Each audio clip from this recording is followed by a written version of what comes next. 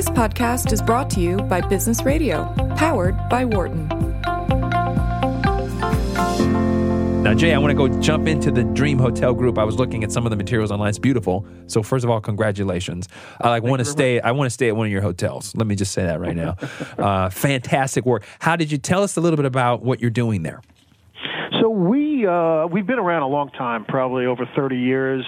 We went by a different name for most of that time, Hampshire Hotels and Resorts. Oh, okay. Hampshire Management Corporation. I've been with the group for over 25 years, so nice. We're not new to the game here. Gotcha. But about 5-6 years ago, we really started looking at the opportunity of becoming more of a brand and management company, as opposed to a hotel development company. Okay, talk a little about what the difference is there. Yeah, that's interesting. Yeah, so in the old days, everything we owned, we managed. Everything we managed, we owned. Okay. And it took a long time. Hotels cost anywhere from $100 to $250 million a piece. Mm-hmm. They take anywhere from 3 to 7, 8 years to get approved, permitted, planned, and interesting. built.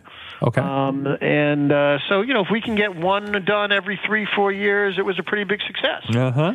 And but as time went on, and 20 years later, and we had 7 or 8 or 9 hotels, we myself and the chairman and the CFO, we looked at each other and said, maybe there's another way to kick this into high gear as we were getting older. And we said, some of our product was really becoming a brand to itself. Okay. And we said, let's look at the model of becoming a brand and management company as opposed to a hotel development and management company. Interesting. So now we went out to other developers that were looking to develop hotels in their markets. Mm-hmm. And if one of our brands, we have 4 brands, Chatwell, Dream, Time, and Unscripted. Mm-hmm. And if one of those 4 brands made sense for the market they were in and the type of building they were planning to build, and they liked us, we cut a deal, and we would get a management fee, we'd get a marketing fee, and that fee would be significantly lower than the big brands like Hilton and Hyatt and Sheraton, Marriott, and all those big brands that you have out there. Uh-huh. So it was a great value, proposition for us to be able to often run the hotel and get the results from the hotel as good as those big brands, and many times better in the markets that we were going in, at a much lower cost to the owner to pay us to do it. So makes perfect sense. So talk about that process, Jay, because it sounds like what you're doing here is developing these are boutique brands, yes? Yeah, now, and it's funny, the people use the word boutique hotels was the original word back in the late 90s when Ian Schrager was doing, amazing stuff. And right. And then, kind of switched and people started calling them lifestyle hotels in the last 10 years or so. Gotcha. And now people try and describe what's the difference between a boutique hotel and a lifestyle hotel. But I'm from the world that there is no difference. They're all either boutique or lifestyle. Call them whatever you want. Uh-huh. They are highly stylized, hip, cool places to stay, generally should have a good social vibe within the community that they're in. Gotcha. And that's whatever you want to call it. That's what they are. And really, Americus, that's what hotels always were for many, many years. In our industry kind of got, I think, off track in the 70s, 80s, 90s. Okay. And we're really building these big box kind of pleasing hotels. Right. One size fits all. Here you go. Right. But they were not really making anybody step back and go, wow, this was great. And, again, I give Ian a lot of credit, Ian Schrager, and I think he slapped a lot of people in the face. And we were one of the early converters and said, let's move into this lifestyle hotel thing. Uh-huh. And we put our own little twist to it where we put a high emphasis on a great service, not folksy, but a sophisticated type of hospitality service element. I think a little different than Ian was doing back at that time. Okay. And that was really where we made our niche, and we started the rooftop bar craze. Oh, really? Which, yeah, we did. I will say it proudly. there were other rooftop bars, but none that had the velvet rope that you had to get through to get up there, and the real hipster scene. And the Dream Midtown in 2003, we actually opened the Ava Lounge, which was our first rooftop bar.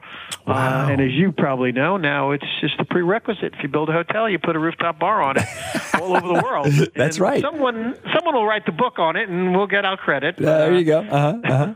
So as you're developing these brands, Jay, what's the process of like? I love your point that you just made about creating a fit between kind of what you're trying to do in the context of that particular hotel and the community. Like you want it to fit in. Yeah. Talk a little bit elaborate on that point.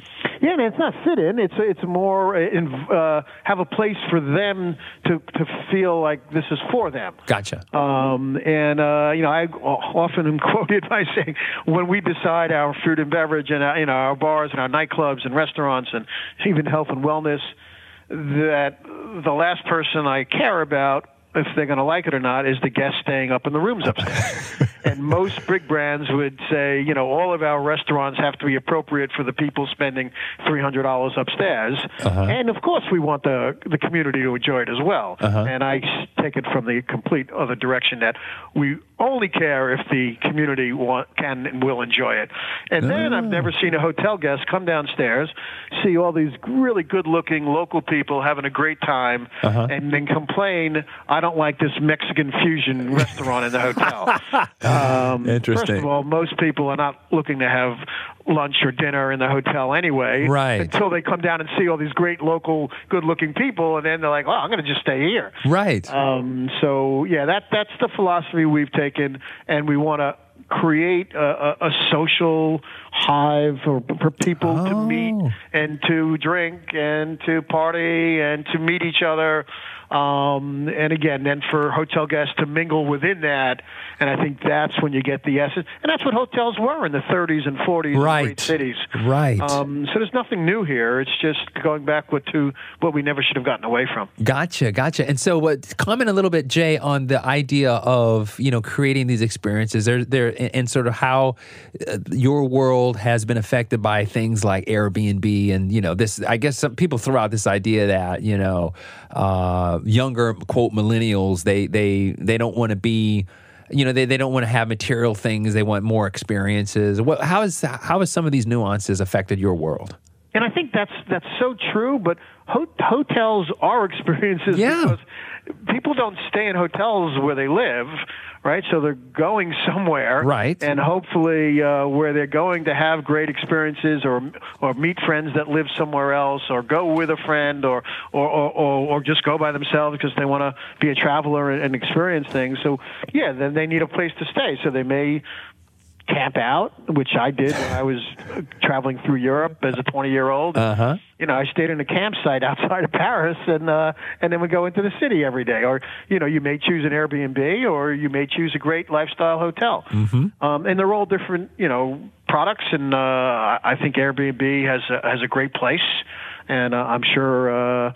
For a lot of people, it's what they want for a certain situation, but it is not change. They're not hotels, and a lot of people love hotels for what they are, and super clean sheets. Well, hopefully, and the way we do them, and very safe place, and trained people, and you're not just going into somebody's home and wondering what it may be like. We don't see too many corporate travelers, which is a big part of our business still, looking to go to Airbnb. And again, a lot of you mentioned millennials are looking for experiences. Our hotels have that. When you go and you see our rooftop bars and you see our restaurants, there is a whole experience within our hotel itself, besides the neighborhoods that we try to be in and make sure that we're selecting that are fun places to be. I agree with you. The experiences are important, and we're not trying to compete with Airbnb. Of course, I don't want to lose market share to them. Right. Have I lost any? I have. And any small amount, 1%, 2%, 3%, is a big deal. I don't want to lose 1 or 2% of market share. So I need to do what I can to minimize that. And keep that by doing what you do and keep hotels. Yeah. And people, when they say I want to stay at a hotel in New York, hopefully it gets down to a small list of which ones they think are the good ones to stay at, and that keeps me getting my fair share. I love what you do. Jay Stein, thank you so much for being with us tonight. Americas, I really appreciate it. Thanks for having me. Excellent. Thank you, sir. Appreciate your time. Listeners, you can find Jay online at dreamhotelgroup.com. That's dreamhotelgroup.com. Check them out or follow them on Twitter at dreamhotelgroup. One word, at dreamhotelgroup on Twitter. For more insight from Business Radio, please visit businessradio.wharton.upenn.edu.